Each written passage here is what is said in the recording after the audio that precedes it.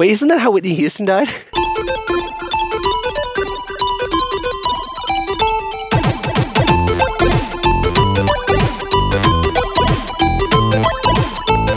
Hello and welcome everybody to the Geekscape Games podcast. This is level 54. Let's hurry this up so we can all get back to Jessica Jones. This is the super special sick edition of the Geekscape Games podcast. That's right. Is that sick like cool or sick like ill?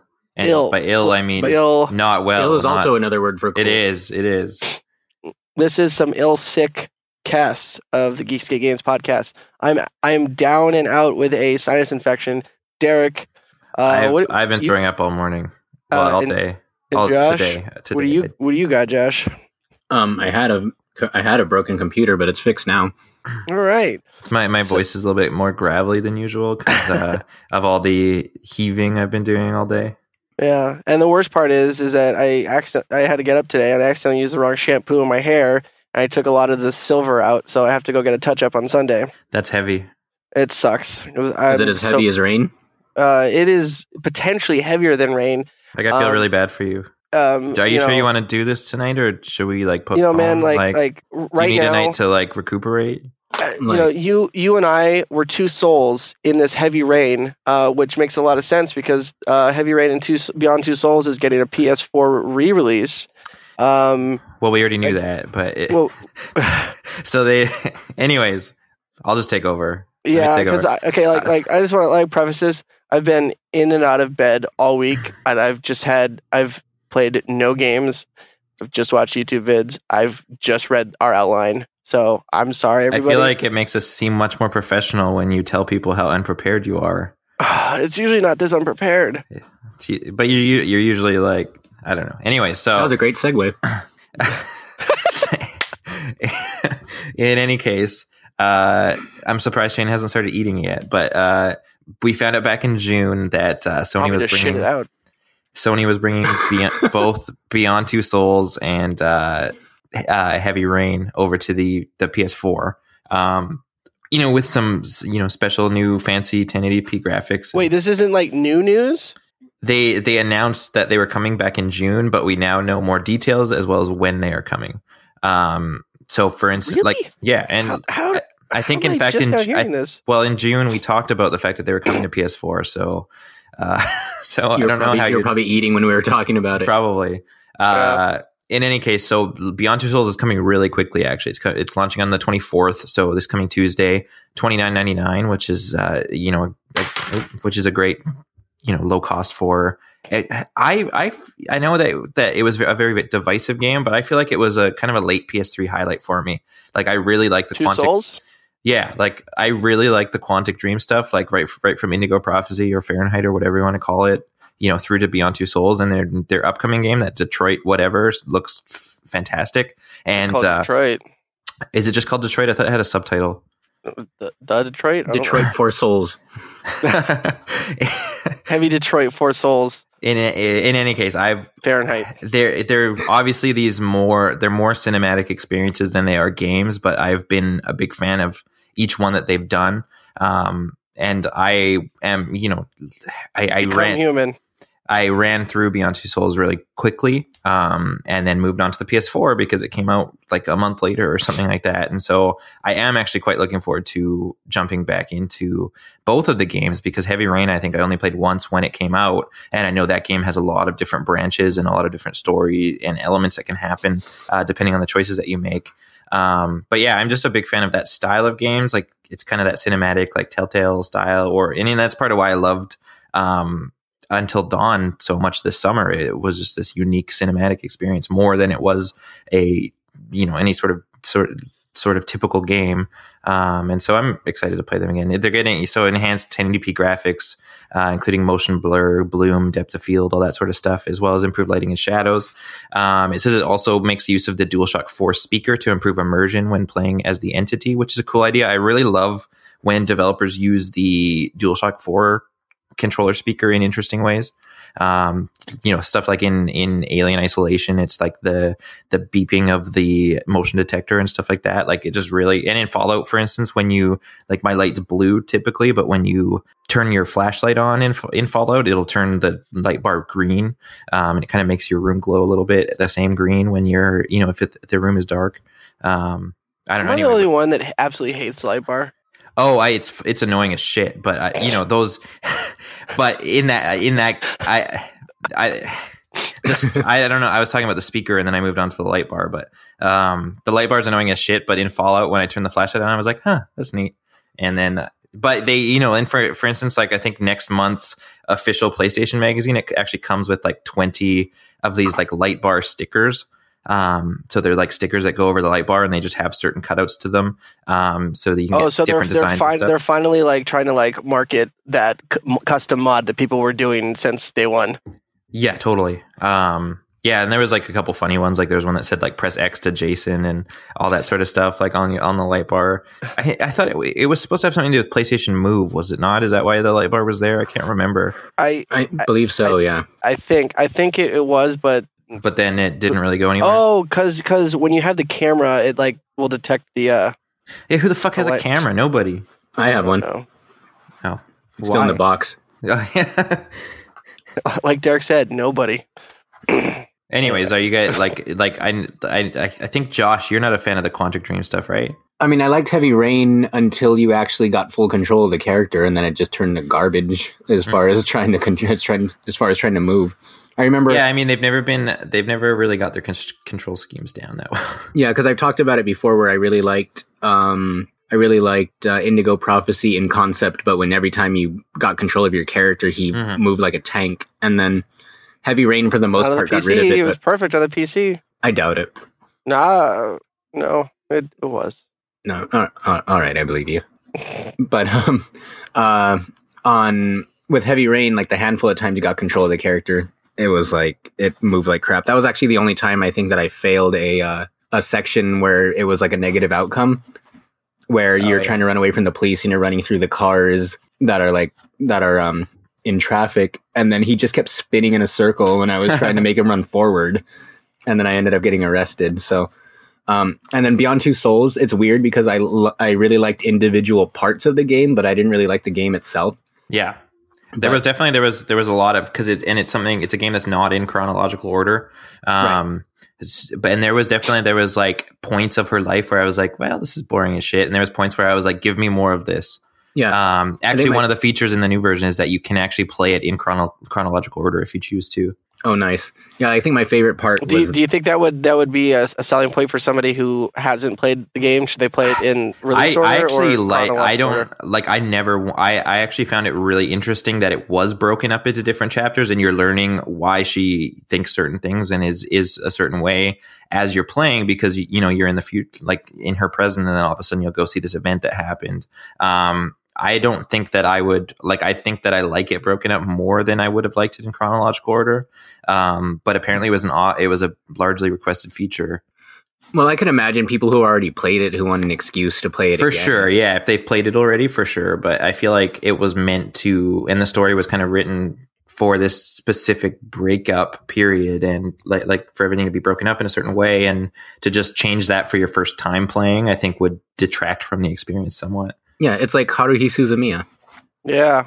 Wasn't like the first episode supposed to be like the third episode? Yeah, like there was 3 different ways to watch it, like the chronological order, then the order that she experienced it in, and then the order that the main character experienced it in. Yeah. But yeah, all I know is that my favorite part was terrorizing those assholes who were messing with you at the party. Oh, at the party? That was that was a really effective and like resonating sequence in the game. Like I thought about that a lot afterwards. I stabbed it was a like kid.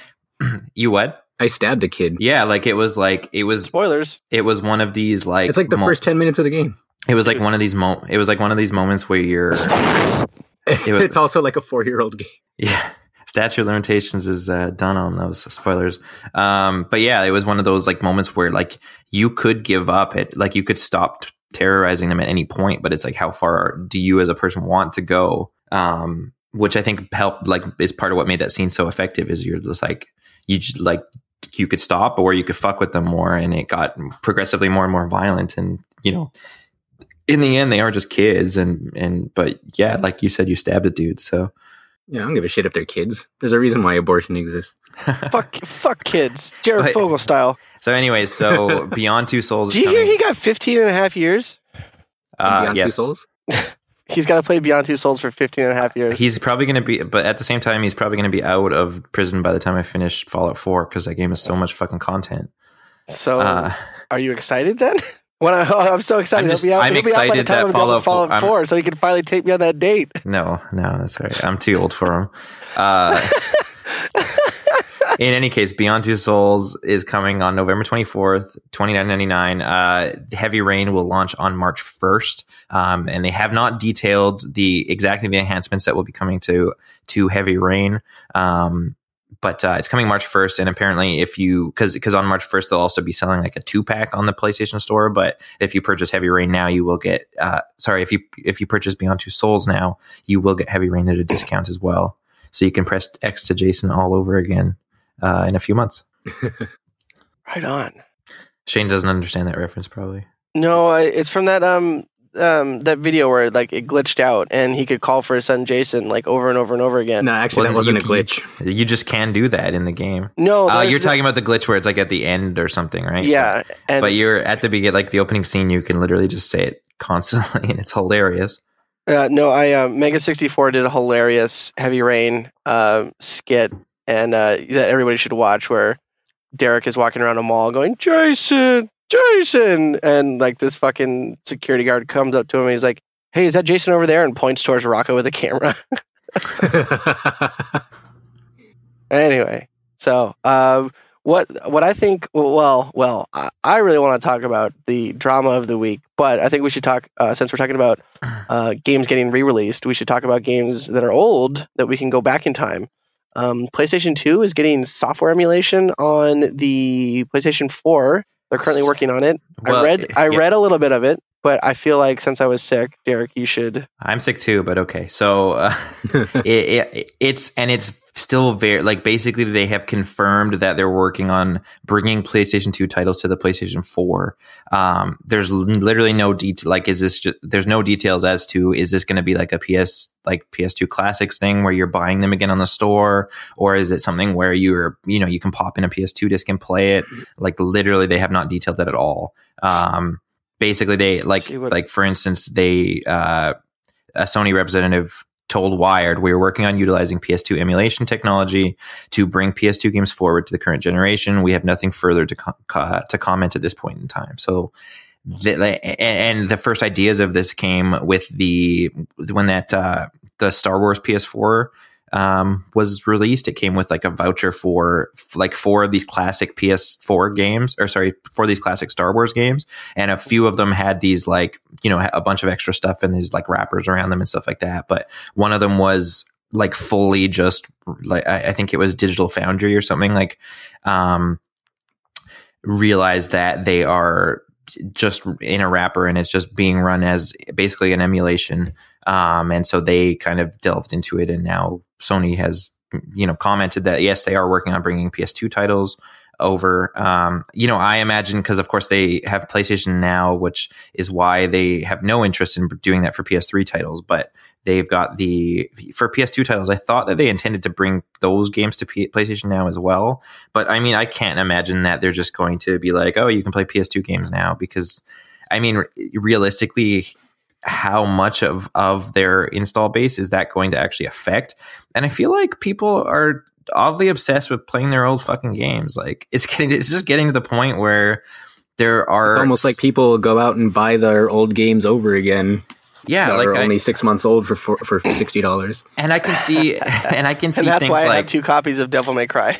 I can see stuff like for instance, we just talked about last week, like the original Pokemon games coming back to the 3DS eShop. Like, that's cool because it's like nostalgic, but and all the batteries in those fucking cartridges are probably done. Totally, yeah. But I mean, like, like like I feel like like the PS2 stuff is not that readily accessible anymore. So unless they're selling it to us again, which I'm not overly interested in, because I have games on my shelf that I purchased that I haven't played yet, and I'm never going to get to at this point. So I don't have time to play the games that I already played when I was like 11 years old. Like I don't have time to play those again. And I feel you know what? I was taught in a real estate seminar that when you say I don't have time is an acronym, and it stands for "This is my excuse." You make time, Derek. You make time for those old things. I mean, and maybe if you wrote a little bit more on the website that we are both a part of, I would have more time. Well, no, I do have time.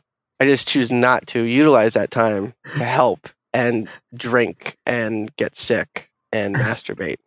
So anyways, like I feel like when the PS3 launched, not when I got a PS3 a little bit later. I got it my first PS3 as they were starting to phase out the backwards compatible one. And I've told this story before, but I went all over like the island that I used to live on trying to find a store that still had these backwards compatible ones because I had to be able to play my PS2 games and blah blah blah. And wasn't it full of cigarettes? No, that was when I got my first PS2. It was full of cigarettes. The PS3 was fine because I bought it brand new, but it was. I love that story. It's ridiculous. It's a ridiculous story. But go back yeah, to like an older episode. Listen to all of our other episodes to find that story. You listen to every single one, all 50 something. But yeah, I went all over the place because I was like, it's amazing that this has backwards compatibility, and I want to be able to play my old games and blah blah blah. And then I don't think I ever put a PS2 disc in the thing because there's PS3 games, and now there's PS4 games. Like exactly, there are. But I think, and I just think PS1 is easy to software emulate. And I can see things like, you know, like the previous generation being like it being backwards compatible with a previous generation, but 2 generations before, like where are people going to get these games really, unless they're already, you know, unless they're the small percentage of the install base that kept their games for some reason, or Sony selling them to us again. You have to bear in mind that the PlayStation 2, they were making games up until 2013. Yeah, but it was like a few sports titles. But wait, let me finish, babe. PS2 is the number one most selling console of all time. So the market penetration for PlayStation 2 is extremely pervasive. It's easy to find these games. You can go to GameStop, find PS2 games. But I think that the games that people would actually want to go back and play, they're not going to be that readily accessible, or they already have them. And the thing is, like, now, well, let me ask. You're kind of poo-pooing this option. I'm not. I think it's nice, but I feel like both with the Xbox One getting 360 backwards compatibility is a bit cooler for sure. But I feel like in both cases, I would rather these companies look forward and like give us other shit instead of like being like, oh, you know, we don't have enough games, or whatever reason they have for doing it. I would rather them.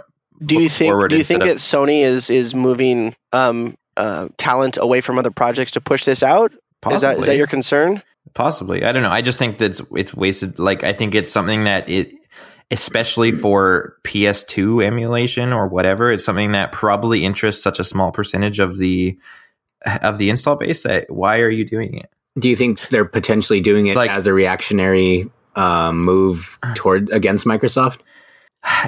It could be, but I feel like it's not nearly as big of a deal as Microsoft as the Xbox 360 backwards compatibility. No, I think I agree with you. It's probably reactionary, and they're probably picking the PS2 because it's I believe, looking at the Emotion Engine processor. I believe, who made the Emotion Engine? Sim capabilities. It doesn't say what kind of like architecture it runs off of. Well, and I just it would never, like, they would just never do, like, had PlayStation Now not been a thing, I bet they would have been working on bringing PS3 games of sorts to the platform, but because they want to sell PlayStation Now subscriptions, and I feel like being able to play PS2 games on PlayStation Now is not going to be a huge selling feature, they're putting it in. And if it is a reactionary to the Xbox One getting Xbox 360 backwards compatibility, I feel like it's not a very good reaction. Yeah. And in the 360, you still have to like put the disc in and then it downloads the game from the service and uses the disc as like a key to unlock For it. sure, yeah, which makes sense. And if I can mention too that the Xbox backwards compatibility. Oh wait, so far guys. This is a message just came into the back channel from Michaela. Excuse me, sir. Can you please ask my lovely fiance to fix the fucking lights? You can type a message in Skype or something, right? What? She texted me 5 times and I didn't receive them. She said, because we have the Philips Hue light bulbs, so you can set them to different colors and stuff. And so I have this app that has different light colors, and I hit like they just added like some Christmas options. And so I changed it to Christmas lights, and she said, "So much Christmas." And I said, "Is it?" And she said, "Oh no, it's different now." And then she said, "Holy fuck, you need to change the lights. I keep changing them, and they go back to changing colors." And then she messaged me again 10 minutes later, and it said, "Seriously, fix the lights." And then another message that said, "Please." And then another message that said, "Please." Yeah, I'm gonna fix the lights. Anyway, go on. Who go on? Josh go on? Oh, Josh what was I saying? something. Oh yeah, I was saying that the Xbox backwards compatibility though was amazing because I forgot that it was going to go up last week, and then I turned on my Xbox, and I know Derek, if you're still familiar with how the format was, but when you go to your like games library and it just has all those boxes with the games that you downloaded. Yeah. So I go in there to like start up Rock Band or something, and on the right it says, games where you buy them but you haven't downloaded them yet. It's like it'll say ready to install. And I scroll through and it says ready to install, and there's this giant list of games, and I was like, what the fuck's going on? And then I remembered that it was the backwards compatibility, and it was just I'm pretty sure all of these games I bought digitally at some point. Yeah. But there was a few that I'm pretty sure that I bought physically and never had a digital version for some reason. It was still offering it to me. And yeah, there was just like so much stuff, and it's like all of a sudden now I have. And that's super cool. Like if you just turn your console on one day and it's like, oh, here's 35 more games that you can play. I had a similar thing when I picked up my new Apple TV and went into the App Store for the first time. There was games on there that I had purchased on my iPhone 2 years ago that they updated for the Apple TV, and it's like you can get it, you can download it for free on here. Like to turn your console on and be like, oh, here's a bunch more games for you to play that may be fairly recent because they're only a generation old, but obviously they didn't have a way to do that with the PS2. So it would be either them selling it to us again, or you have to go and find the discs or whatever. Right. But yeah, like all of a sudden it's like I have Just Cause 2, like that's going to be the one on top of my list, and then Fallout 3, I can finally play it. And I don't know, there's just so much stuff. It's like now I feel like I have like a whole cool, like complete library. Not just that, but my friend had loaded his Xbox 360 profile onto my Xbox One to play Killer Instinct with me, like when it launched, and he bought like 500 Rock Band songs. Oh, no way. So you got all those too? Yeah, like when I logged into Rock Band 4 and was downloading like the 20 or so songs I bought throughout the entire run, all of a sudden there was like these hundreds of other songs that I didn't remember buying until I realized they were all his. Oh, that's awesome. So I'm like, all right, cool. So I'm rolling in all this free crap. So, can we talk about Kotaku being a bunch of whiny babies for a minute? Yeah, I don't know a ton about this, but I figured you would. So you would tell us about it in a very unbiased manner, as you usually do. Well, I used to be a huge fan of Kotaku back in like 2009. I was joking when I said you'd be unbiased, by the way. And then they got acquired by Gawker, or they were always part of Gawker. I read all of Gawker's like shit, and then Gawker ended up being a bunch of cunts. But anyway, they made this post called the title is "The Price of Games Journalism." Stephen Totilo, the ever wordsmith, the ever very you're an ever talksmith right now. Fuck off, because I wasn't allowed to eat on this episode. Apparently, for the past 2 years, and for the past 1 year, they've been blocked and blacklisted by Bethesda and Ubisoft, respectively. Now, it was both in responses to them leaking Fallout 4 information and Assassin's Creed information back when it was originally called Assassin's Creed Victoria or Victory. Victory, before it was renamed to Syndicate. And basically, they went on this like tirade denigrating these two publishers. That it's like what, like they've completely ignored them. Like when they've reached out to them, say, hey, can you comment on this story? Like nobody responds to Kotaku, and basically it's just Totilo just whining, and they're like, ooh, we're journalists, blah blah blah blah blah. Frankly, you dance with the devil, and you're gonna get burned. I wish I was going to come up with a better analogy. You mess with the shark and you're going to get burned. Bit.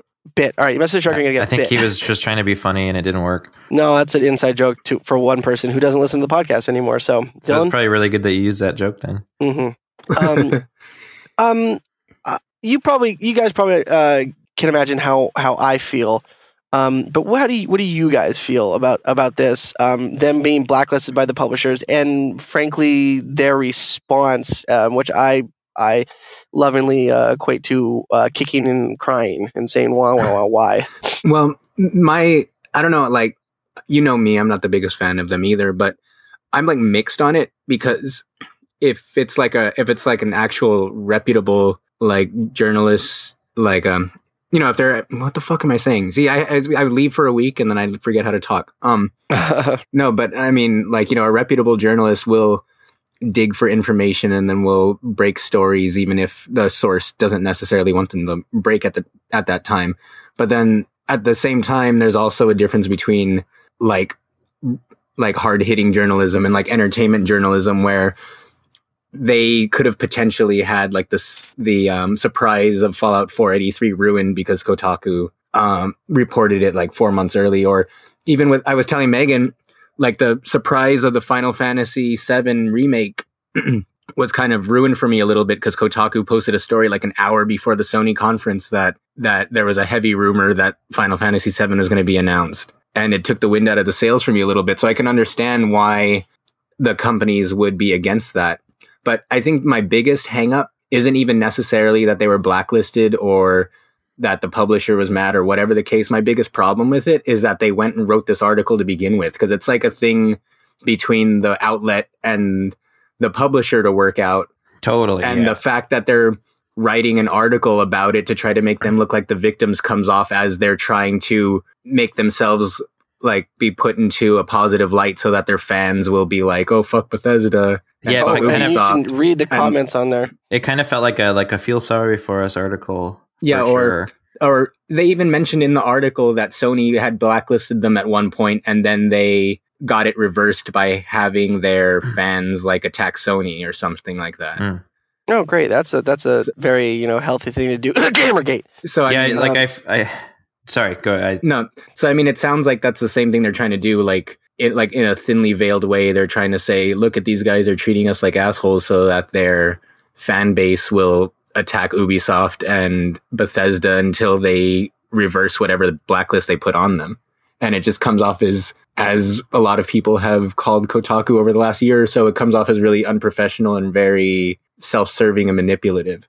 No, you have to understand about games journalism and how any type of video game or like nerd culture, quote unquote, journalism is at the end of the day an advertisement for a product that you enjoy. I can, and I haven't this year, and don't make it a joke, but like I can go and write a 2,000 word article on Call of Duty episode Black X Ops 3? of episode X of My Little Pony and talk about the animation and get into it. And if anybody's read any of my Brony breakdowns from season 4, I get really, really nerdy and like I deconstruct how the animation works. But at the end of the day, it's ostensibly just a giant advertisement for My Little Pony and just praising the product.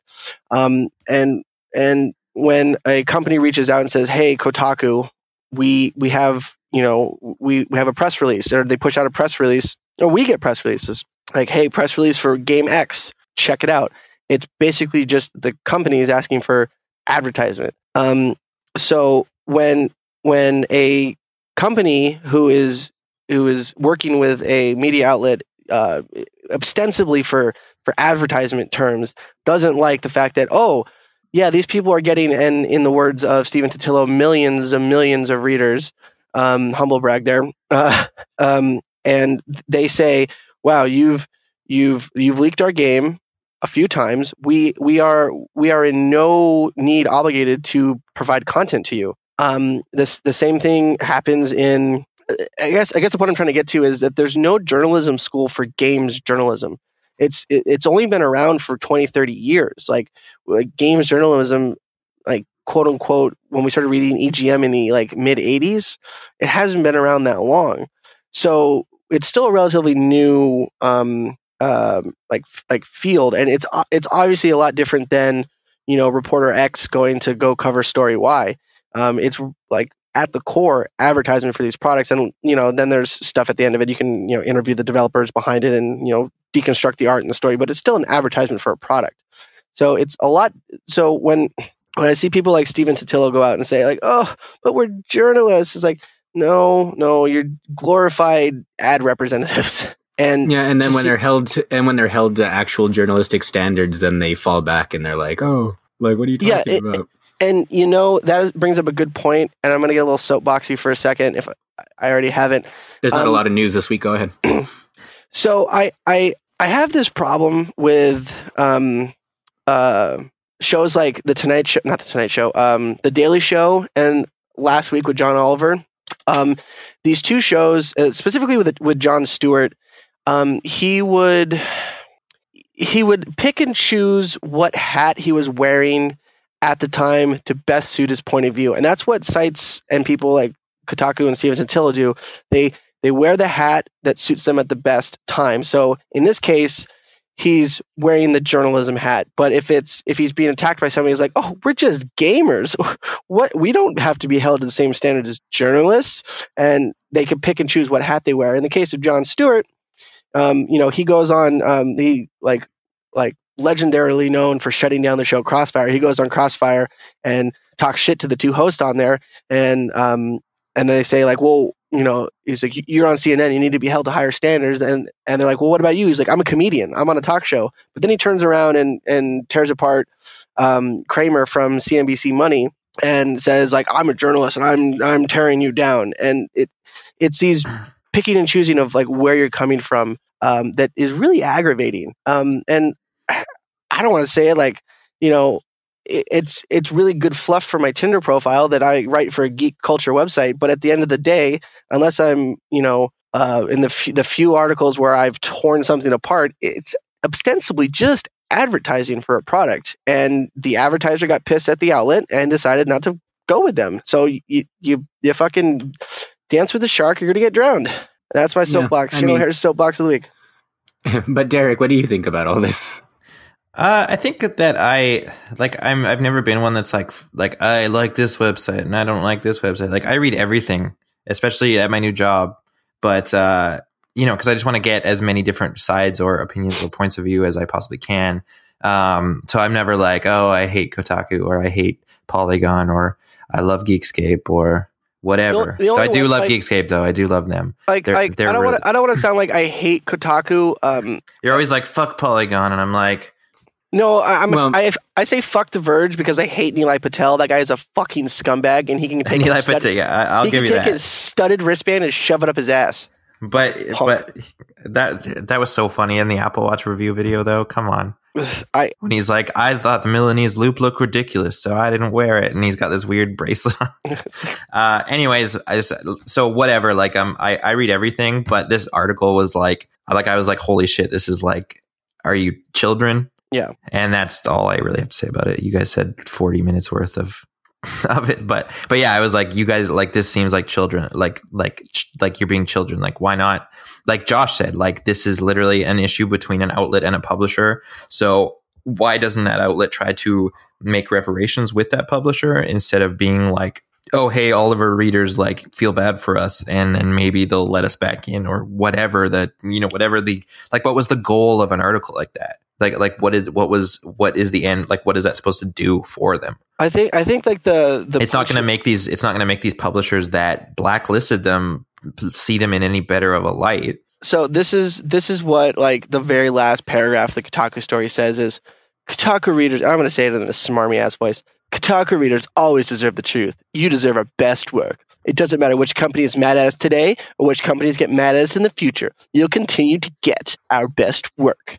So it's like them trying to say like, oh, we're the absolute best, and, you know, these guys aren't aren't sucking our dicks anymore. We're not getting freebies, and so we're mad now. And the comments are like, oh, this is, oh yeah, fuck those guys, I'm with you, blah blah blah. And yeah, it's just it's them acting like children. And the same thing happens in like non-game journalism. You get reporters that get pushed out of the White House press corps because they ask the press secretary like the questions that they don't like. Like it happens. Like they're pushing a narrative, and when the company doesn't like the narrative going the direction that Kotaku is pushing it, they're gonna pull out. Yeah, deal with it. It's part of the industry. It's part of the business. And you know what's a great part of the industry and the business? The Video Game Awards. Oh, okay. It is? Yes, it is. And the new one, Josh. The new one's supposed to be really good. That's every year. No, but there's the new one that started like the actual branded The Game Awards is what he's talking about. Jeff Keighley's Jeff Keighley's the one that started last year. Yeah. I didn't have a chance to watch it last year, but I heard it was excellent, and I will have a chance to watch it this year. So I'm actually really excited.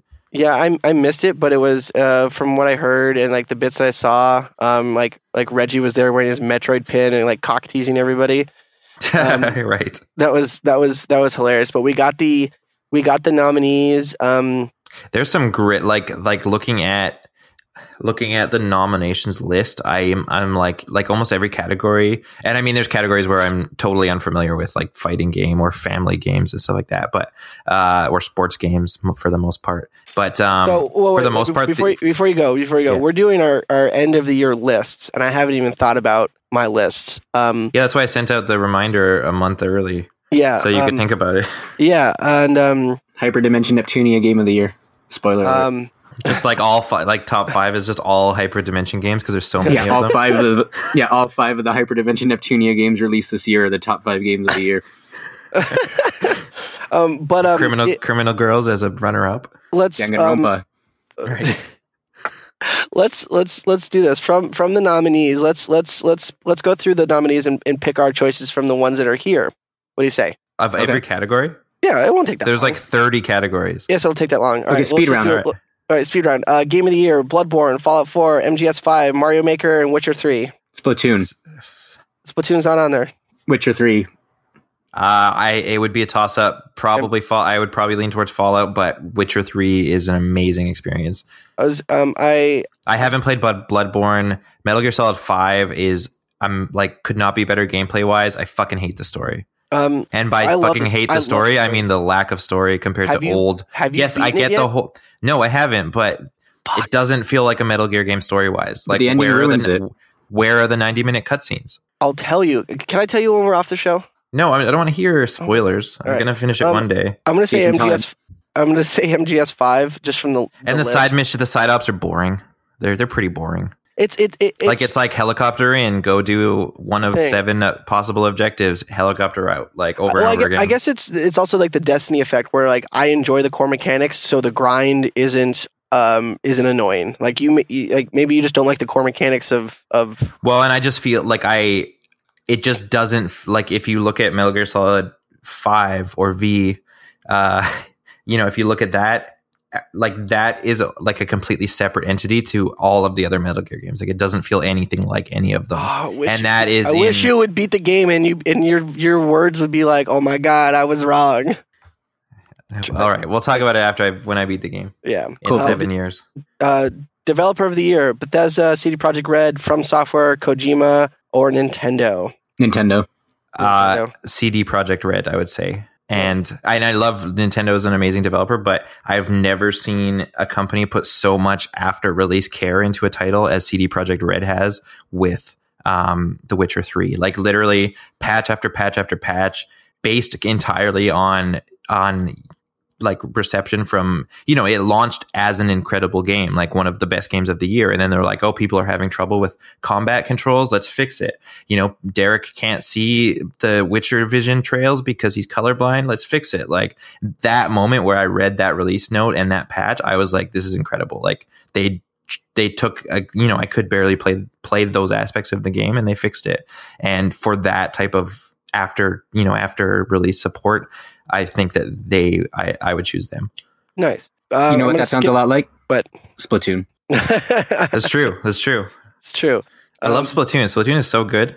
Best narrative: Her Story, Life is Strange, Tales from the Borderlands, Witcher 3, or Until Dawn. Life is Strange, because I've only played that. Did you skip like 7? Did you skipped some? None of us have played any of these best indie games or the best mobile game. I played Go for it. Oh, remember when I talked about go. Speed round. Independent game would be Her Story because that's the only one I played and it was amazing. Rocket League is so good though too. Rocket League's the only one I played. Best mobile game or handheld, Monster Hunter 4. Yes. I would say Fallout Shelter. What's the categories? I'm not reading it. So best mobile game is Downwell, Fallout Shelter, Lara Croft Go, which is a runner-up for me, Monster Hunter 4, or Pac-Man 256. Oh, Monster Hunter 4 by a landslide. Yeah. Best narrative. Her Story, Life is Strange, Tales from the Borderlands, Witcher 3, Until Dawn. I loved all of those games, but I would say also Life is Strange because that's Game of the Year. Best art direction, Batman, Bloodborne, MGS5, Ori and the Blind Forest, Witcher 3. Ori 3, I would say.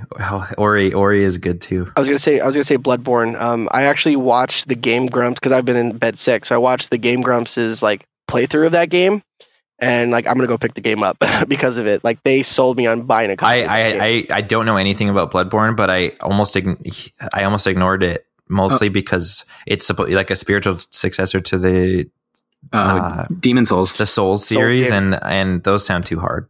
It is really hard, but I saw my friend playing it, and the environments look really creepy, and kind of like the aesthetic is really gross. But like watching the Game Grumps play through it, like all 78 episodes, like I fell fucking in love with it. I'm like, I need to play this game. Best soundtrack: Fallout 4, Halo 5. Actually, I pulled up the categories. You don't have to read them all anymore. Okay, all right. But if people aren't looking at them, I would just keep reading. Just keep reading them. Best score, I'm going to go with MGS5 just because of the original songs, but also all the tapes you can pick up are pretty indicative of the timeline, and they're really cool. The tapes are awesome.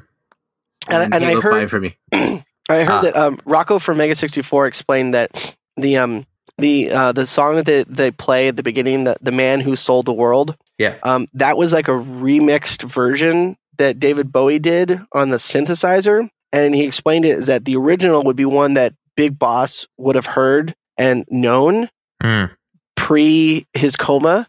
And then after the coma, this remix would be one like with a synthesizer that didn't exist back then. So it really shows that Kojima really knew what he was doing with those kind of things. Totally. That's cool. I'm going to go with Fallout 4 because that's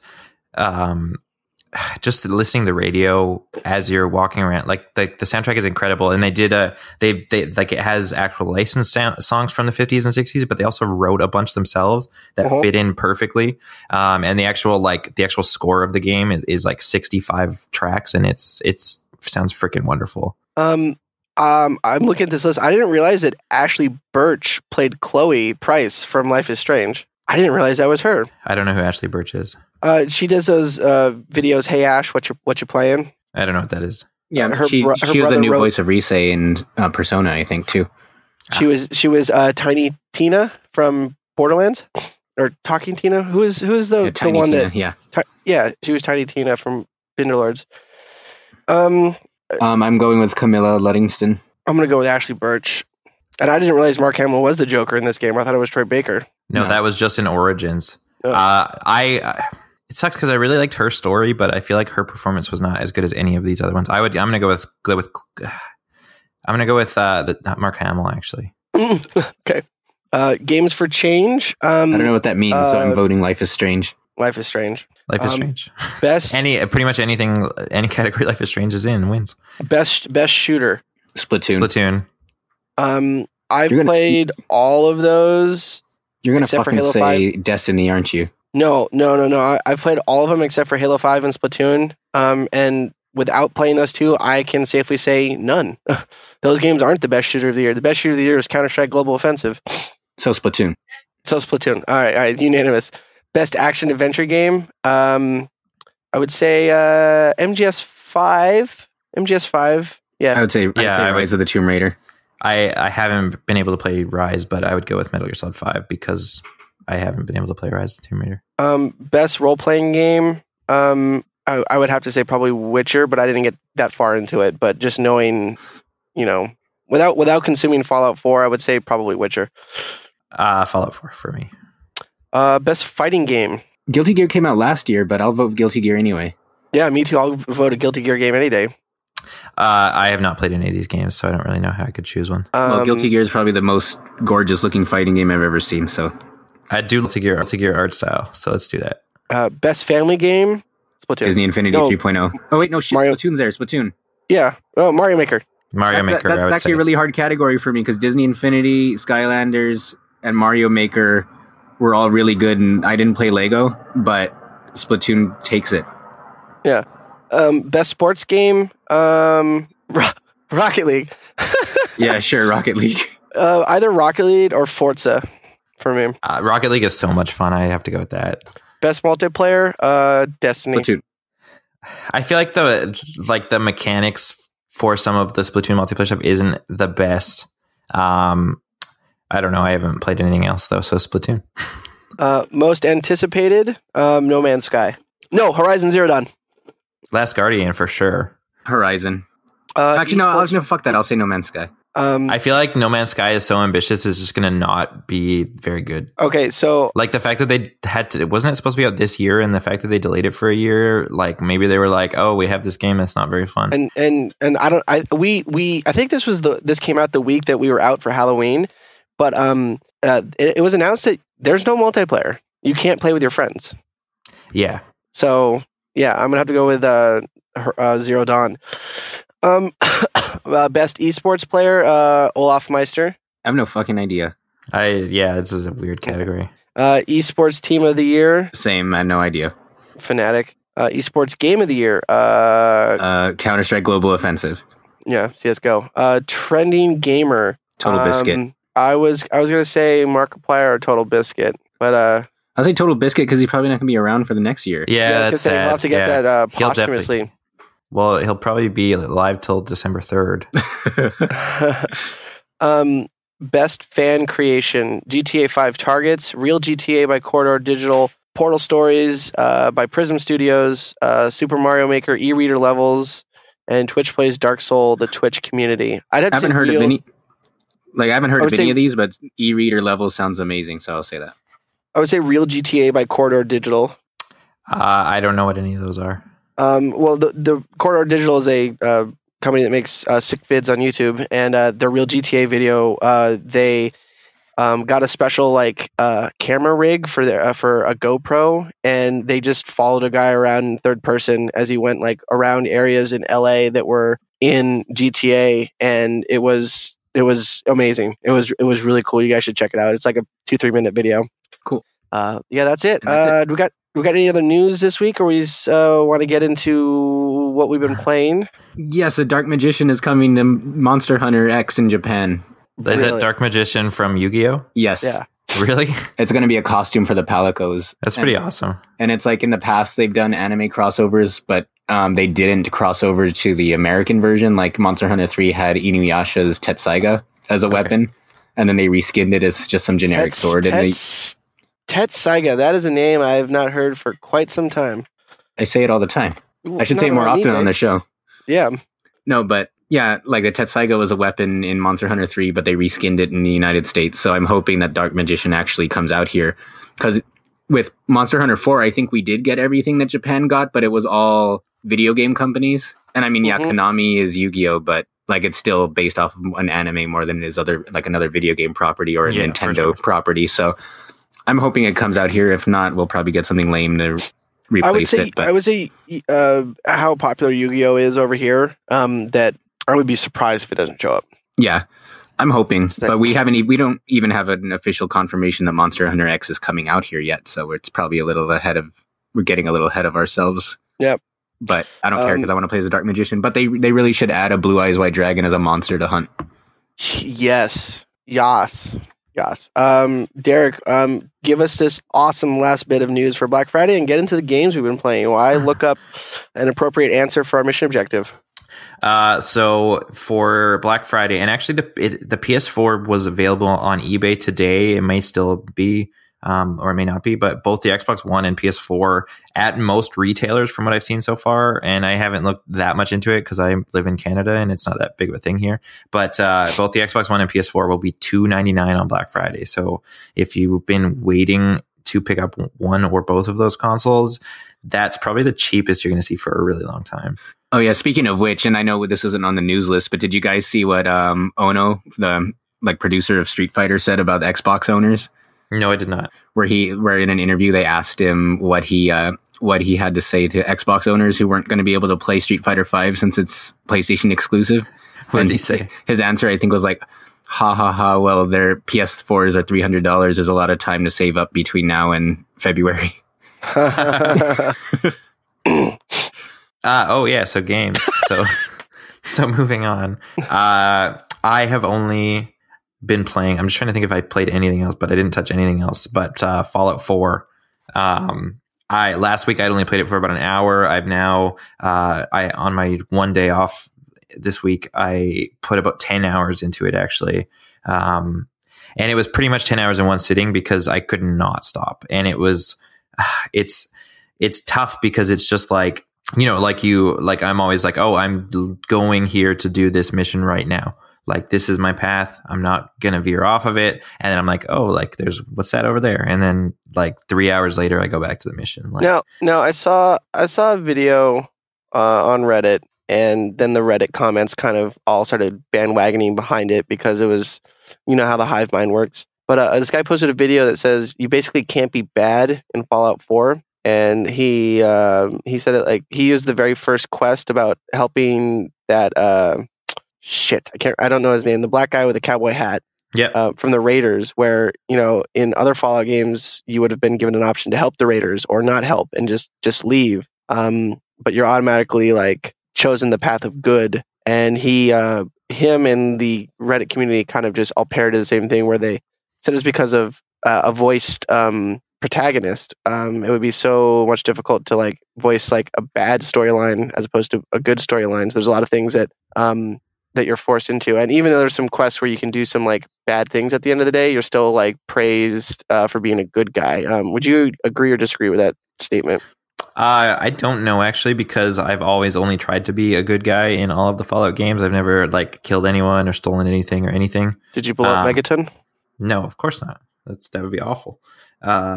No, so I've never done any of that stuff, so I would have no idea. But I feel like at the end of the day, the story is about a good guy. Like, he literally just wants to find his son. So I don't know why he would start doing bad stuff when he was like a happy family man. Literally for him, like the day before all this shit happens, like because he was frozen forever. Dude, Frozen, spoilers. Sorry. That's not really a spoiler. Never bothered me anyway. Let it go, Derek. Let it go. But yeah, let it go. I put a lot of time into it. I really, really love the weapon upgrade system. There's so many modifications for every weapon, and I'm not really sure which weapons I should be gravitating towards, but it's amazing. And basically, like, in the old games, you could pick up everything like coffee cups and all this crap, but I don't know why you ever would. But in this game, you can pick up all that stuff, and then you break it down for materials to like help build your settlement. Or like, for instance, if I take apart this gun, I might get a piece of steel and a couple of screws, which I can then use to get like a better grip for my gun, or an extended clip or something like that. Magazine. To help, whatever. So a clip feeds bullets into a magazine, and a magazine feeds bullets into a breech. I don't really care that much, but yeah, the upgrade methods are really cool. And I feel like one thing that's really funny is you spend so much time in the character creator at the beginning, like designing your character's face or whatever. And then you wear a mask the whole time anyway, because you got to have that armor, which is really frustrating because I pick up all these like sweet clothes and I'm like, this would be cool, but I could never wear it because I have to like have armor because there's scorpions and shit that are really freaking strong. I could never wear this because of the scorpions. But one thing that you can do is you can actually you get like followers in your settlements that help build your settlements and stuff like that. But you can actually put different clothes on them, so you could like change their clothes if you want, and you can get like armor and stuff for the dog, which is pretty cool. But anyways, I'm having a blast. Is that like horse armor? Kinda, yeah. but yeah, like the game is amazing. It's like I can't, it's going to be a lot of hours. Like I feel like I think my total time as when I saved for the last time when I was playing yesterday or whatever was like 15 hours or something. I feel like I haven't done anything yet. Like I feel like the map is so huge and I've visited a bunch of locations and I just feel like I haven't even scratched the surface. And I've maybe done 2 story missions in that time. There's just so much more stuff to do that you're just like, I'm going to go do this. And then just like I said, like, you're like, oh, what's that building over there? And then you go in it and it takes you an hour because there's so much shit to do in that building and whatever. It's fantastic. I'm really like waiting to pick it up. Should have got it last week at the buy 2 go on free sale. I had a closing get extended, so I didn't get paid until the other day. So I was the credit cards are for. I'm a good guy, and I got rid of my credit cards. I got 5. Ugh. And they're all at low balances because I'm a responsible human being. I have 1 and it's got like a semi-decent balance, which is why I've been working so much overtime. If I was a Fallout character, responsibility would be nowhere on my like spec sheet. So me not having a credit card is a good idea. What do you got for us, Josh? So I ended up playing a little bit of a lot of stuff. I played Animal Crossing Happy Home Designer, and El Chicho lied to us. It sucks. What? I mean, it's the game, and unless it gets a lot deeper, the more you play it. But I put about an hour into it, and the game is literally like in regular Animal Crossing, you can decorate your house, right? So this game is literally you're just decorating random houses for other characters, and then there's no scoring system. You just put furniture wherever you want, and then. But I thought they do score you, or something. Well, they'll say something like, "Oh, this is exactly what I wanted," or "Oh, I don't know about this." But I mean, there's no penalty. There's no real reason to do good or bad aside from the slight like compliment or whatever. So yeah, I mean, it just feels really. Like, I don't know if it's real, but there was some quote floating around a week or 2 ago where they said that they made Happy Home Designer specifically to make Animal Crossing amiibo. And I wouldn't be surprised because this doesn't really feel like they put a lot of thought into it. Oh, yeah. Yeah. And which to a lesser extent goes to Animal Crossing Amiibo Festival, which we picked up last week. And it's fun, but there's little interactivity. It's like compared to Mario Party or other party video games, this one is like a straightforward board game where you just roll the dice, whatever you land on is what happens. And I thought there was mini games and stuff. The mini games oh no, go ahead. From just the trailers or the advertisements or whatever, I felt like it looked like more like classic Mario Party than, where there's actually like blocks that do shit and like the mini games, and that you were actually like against the people that you were playing with rather than all being in the same team or whatever. It's not like that. No, well, there are mini games, but the mini games are separate modes that you unlock through playing the main board game. And the main board game itself, like for the most part, there's ways that you can manipulate the game to work in your favor, mostly through buying turnips every Sunday. And like each space you land on will have a certain turnip value. So it's like you take the risk of either losing money or gaining a lot of money. See, we are obviously two different people. When I heard you say turnip, I heard turn up, and I was like, "Ooh, we going to the bar?" Yeah, I mean, every time I said it, I was thinking it. So maybe we're not so different. But you're straight edge. I'd love to get you drunk. Yeah, it's not going to happen though. Especially when you almost peed on me. Like if I needed a reason never to drink or get drunk, it was because you almost peed on my head. It was the NyQuil's fault. I wasn't even that drunk. I took the NyQuil, was sleepwalking. What does NyQuil have in it? Diphenhydramine. That too. It's basically glorified Benadryl. Wait, isn't that how Whitney Houston died? Yeah.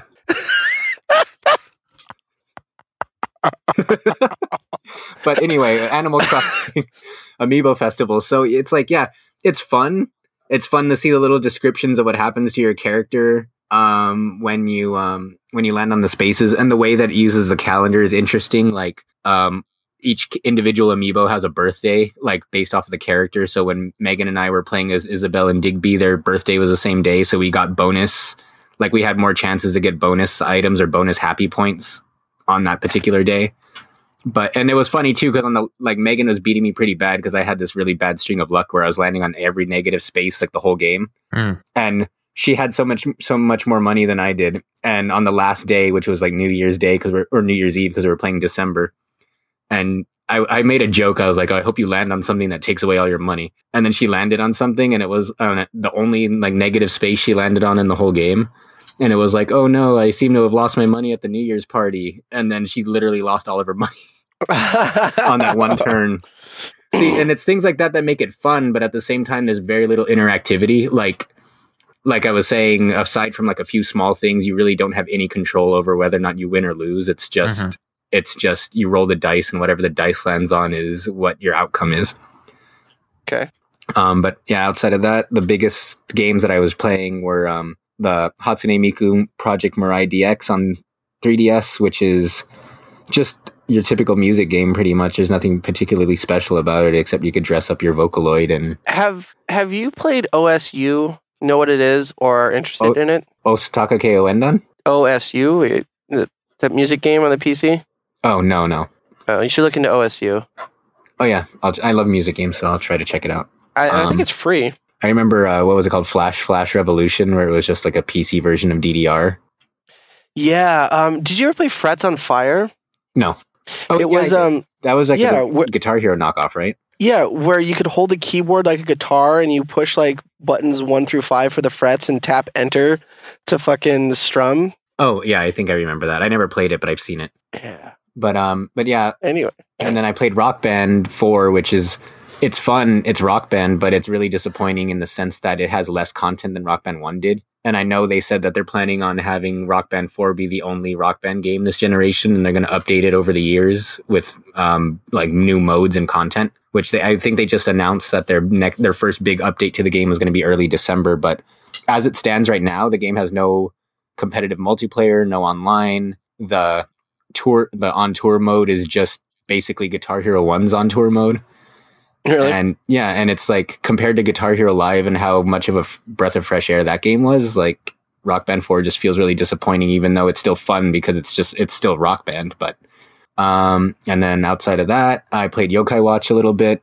Did I talk about this 2 weeks ago or no? You weren't on 2 weeks ago. Yeah, it was. It was. Oh no, you talked about Yokai. You talked about Yokai. Okay, so yeah, I just played a little bit more of Yokai, and if I said this already 2 weeks ago, I'm sorry, but it's a lot of fun. The battle system is fast paced and kind of ties a little mini game to it so that you can use your special abilities. But the biggest problem I have with it is, unlike Pokemon, you have little control again over whether or not you recruit the yokai. So it's like you beat them and you can give them food during the fight to make them more friendly, but whether or not they actually join you is completely up to chance.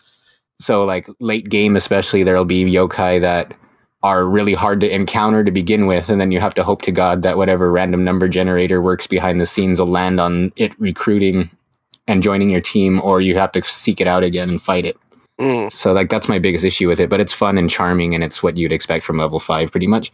And then lastly, I spent a majority of my time playing Xenoblade when I did get a chance to play. And by Xenoblade, I mean Xenoblade Chronicles X, which we got a review copy of. And dude, your fucking like post confused the shit out of me. I'm like, oh, I didn't realize the game was out, and then I went to go pick it up, and it's like, oh, that's not out for a while. Sorry, Jewel Case should have tipped you off. Yeah, it came in a jewel case. That's so weird. Yeah, that's what Megan was saying too. She was like, "What, did they just not finalize the box art yet? So they just sent you a disc?" Like, when is the actual launch date? December 4th. Yeah, like that's not that far. Like I've got I got like Smash Brothers like a month before it came out, sealed in a retail in retail shrink and everything. Yeah. So it was kind of weird that they sent in the jewel case, but I'm not complaining. No, definitely not. Of course. No, but like so far, like I haven't got to the point where I could pilot the mechs yet, but I feel like I'm getting close to it. But dude, there's mechs in that game? Yeah. Like every Xeno game, I think, has had mechs just at some degree or another, even though the previous one with Shulk didn't give you the ability to pilot them. But so is this the same Xeno series as like Xeno Saga for the PS2? Yes, or is it no. Like completely unrelated? I mean, because I loved Xeno Saga. Yes and no, because it's related in the sense that it's the same developer. So okay. But they have nothing to do with each other story-wise, right? Like they're not the same universe or anything. Right. Even Xenoblade Chronicles X and Xenoblade Chronicles have nothing to do with each other. Oh, okay. So it's I guess it's similar to Final Fantasy. However, Final Fantasy is a completely different universe. But this Except they did have the like Xenosaga Part 1 and 2 and 3. Yeah, right. Yeah. But yeah, so far the battle system is it's pretty much the same as Xenoblade Chronicles X, where it's real time, and depending on your position where you're targeting the enemy will affect how much damage your attacks do. This one added like actual weak points to the enemies. So if you're standing in front of their head, for example, and you attack it enough, they'll take like damage to that particular part and it'll weaken their attacks. The world is huge, which has been well documented, where it's supposed to be bigger than Fallout 4, Skyrim. Really? It's supposed to be bigger than, what was it? I think it was Skyrim, Fallout 4, and Witcher 3 combined, I think they said. Like the amount of space, the amount, like the size of the actual world. And one of the things I really loved about Xenoblade, which carries over to Xenoblade Chronicles X, is how the world feels like it's a living, breathing world and not just like a video game world, I guess. And by that, I mean that you can travel like a short distance from your home base, and like most of the enemies are passive, so they don't attack you until you attack them. But there'll be like level 80 monsters in the same area as like the level 5 ones. And they're kind of roaming around, and you could pick and choose who you want to fight. When then like the biggest difference though that I've noticed between this one and the previous ones is that this one, I guess, is more narrative driven as opposed to character driven. Because in this game, you create your own character, and he's kind of like a nameless, faceless avatar. Whereas in do you like that over the other models? I don't know yet, because I'm not. I mean, I'm like 5 hours into it, which is, I guess, in this kind of game, nothing, because it's supposed to be like a minimum of 80 hours just story content, according to what the PR information says. So, I mean, I like it to an extent because it focuses a lot on like the characters, the supporting cast. Like they play as big of a role as whatever the main character would be otherwise. But at the same time, Xenoblade Chronicles with Shulk did such a great job of developing him as a character while still being able to build this amazing world that was something that I haven't really seen in any other game yet. Because I don't know if you guys are familiar with that one, but it was like the world was so big because it took place on the backs of like these gods that killed each other years ago, and like their corpses had kind of grown over the like centuries or whatever. Like civilizations grew off of their corpses and stuff. Did you ever play Septerra Core? No. Reminds me of that. It's like a very like Fallout 1 style RPG. Right. It's a really good game. I think it's on GOG. It's one of those games that I would say go pick up and play it. Yeah, no, I mean, I have no idea what that is, but no, I actually just picked up the video card. The streaming embargo just lifted, and I just got my computer back, so I'm probably going to try to do a couple practice streams with Splatoon or something that's not under embargo, because we can only stream a certain amount of time. But I'm going to try to set up a Xenoblade Chronicles X stream to kind of give a better idea to people what it's like. I'll give you the Geekscape TV stream information, because we have an official Twitch, twitch.tv/Geekscape TV. And we air Bob Ross episodes. or me playing an hour and a half of Counter-Strike, but my screen broadcaster wasn't working and it was just blank, and me talking every once in a while. Is that it? Is that what you got? Yeah, I think that 30 minutes was good enough. I have been playing some games. I feel like I've played through Bloodborne watching the Game Grumps play it, but that game is just watching them play it. I'm going to go pick it up and get it. I did play more Call of Duty Black Ops 3. There was you might have noticed that I bitched about performance issues last week, and I went and started I did some Googling, did some Googles. Apparently there's a memory leak bug in the game. So people with like 32 gigs of memory are like, yeah, I'm running out of memory when I shouldn't. And there's a workaround. I implemented the workaround, and they had a performance patch. Now I'm running everything at high. There's still some slowdowns because it has to use page filing on one of my slower drives, but it's playable. The game is very, very, very pretty. The story is just the same. Yeah. But I played a little bit of that. And then today, while I was in bed completely like laid up, I realized, I was like, man, I wish I could play PlayStation. I need to go get my friend's Vita so I can do remote play. I realized that I could just play Wii U in bed. So I'm going to set up the Wii U after this and play some, I don't know, play Smash Bros. Something. I don't have any games for that thing. So Splatoon. I don't have Splatoon. Get it. You know what? You should have got Fallout. You should have got Fallout 4 and Splatoon as part of the buy two get one free last week. Again, I didn't have the money to do it. He's got Call of Duty to play still. Oh, that's how I got in trouble last time. Why do you think I still live in Alaska? I'm not allowed in California for more than 2 weeks, otherwise they'll fine me. All right. Do you guys want to do around the site or mission objective? Whatever. Around the site. The only thing that I really read around the site was the 20th anniversary of Donkey Kong Country 2 and the Mario Maker Course of the Week. I got to pick up Mario Maker 2. Maybe I'll get that. I don't know. But yeah, that's it for me. Check out Geekscape.net. We've been kind of slow this week, but because let's be real. I've been sick, so the site's been really struggling without me. Yeah, we really missed that one article a week. Yeah, Psh, that's being generous. I think John said I averaged 2.6 articles, so I'm almost there. I really I'm really looking forward to that Call of Duty review. I'm not done with the game. I mean, I could write a review. It's not done. Well, finish the game. Just finish the game. Then don't set up your Wii U. Play some Call of Duty. Yeah, but anyways, I was at work yesterday and I just detailed. I've been doing a lot of reading about Star Wars and stuff recently, and because there's a new movie coming out, right? Well, yeah, it's like a month away at this point, and I was like, joke. I was like, what can I do to kind of ramp myself up aside from obviously do a rewatch of the series, which I need to do, and I realized there's excuse me, I got the hiccups. There's 3 big Star Wars games launching in a very small window of time. 3? Obviously Battlefront just came out the other day, which I would love to get my hands on now that I've actually seen some people play it, and it looks like a blast. And I played a lot of the old Battlefront, and I kind of, this one I was just like, oh, whatever. But now that it's actually out, I'm like, I need this. But there's also a mobile RPG launching called Star Wars Galaxy of Heroes, which looks really cool.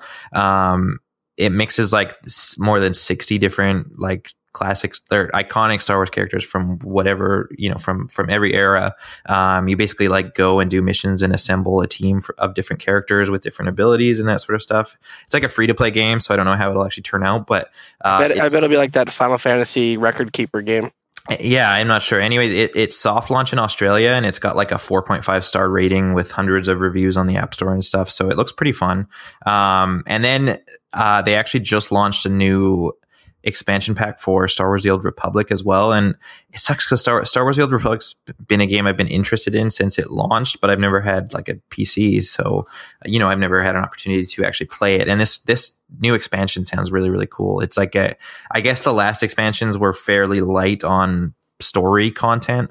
And so they launched this new one, which is called Knights of the Fallen Empire, which was basically designed to put the actual release said to mark a renewed focus on cinematic storytelling by introducing a new personal story arc where the player's choice will take the journey. And there's a lot of other cool new features. The article's on the site in any case, but 3 Star Wars games to play before the 18th and 6 movies to watch. So I better get on this stuff. Yeah, Gosh. You think you have it bad. I would have to play Witcher 3, Fallout 4, Xenoblade Chronicles X, Metal Gear 5, and that's on top of the other 15 things I have to review. I don't. What's the oh god, I know her as the ashen-haired girl. What's the girl's name in Witcher 3 that Geralt's looking for? His daughter or whoever? Nobody remember her name? Nobody?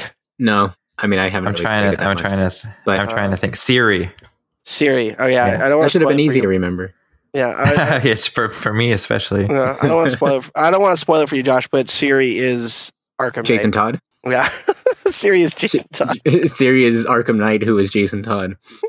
Okay, my around the site. Just when I get bored at work, I've had a lot of fun reading Jake 108's Flash recaps. So that would probably be mine. Those are really good. Those are really good. If I watch, especially because I'm in love with especially because I'm in love with both shows. I was just gonna say. So imagine how much more I like it since I actually watch it. Mission objective this week is with the new Tomb Raider reboot getting a director. Who would you like to see as our new Lara Croft? Mila Kunis, please. I just don't think she's tall enough. They could CGI it to make her taller. Yeah, I mean, Tom Cruise always looks pretty tall in his movies, and he's 4 foot nothing. How tall is he? I feel like for myself, I kind of thought about this and I kind of went off left field a little bit, but I think that And He's I not feel that like short. He's 5'7".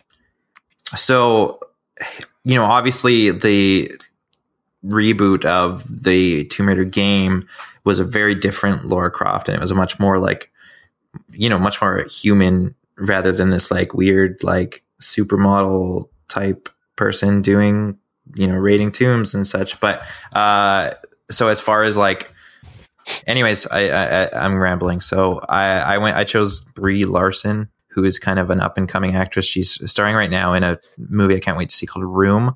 But she also had a lot of buzz last year with a movie called Short Term 12. She's kind of she's fantastic, and I think that would be a very different role for her.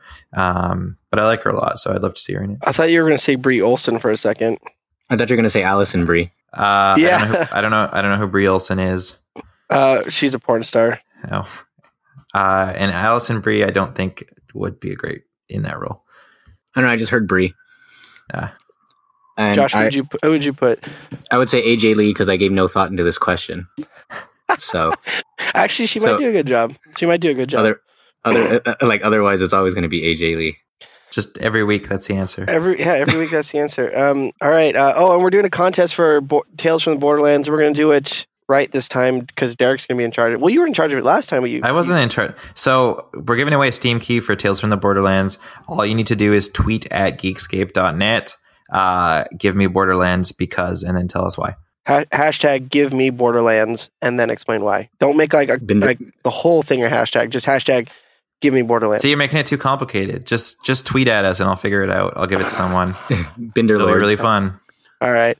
That was level 54, guys. You can, as always, find us on Geekscape.net. You can follow us on Twitter at Geekscape Games. You can follow me on Twitter at Shane O'Hare if I ever tweet. Don't. And you can follow me on gaming platforms. You tweet about as much as you write. As SS Jakin. I am at D Cranevelt on Twitter, and you can see me play Fallout 4 at Captain K17 on PlayStation. And I'm at Inu Joshua on every other platform, but I'll probably be playing 360 games for a while. So, or Splatoon, And, shouts out to the ever elusive one, Carlos, and Kenny Craig, our rotating fourth co-hosts. So that's it. We'll see you guys back here next week. Bye. Everybody. Gonna go watch Jessica Jones now. Derek.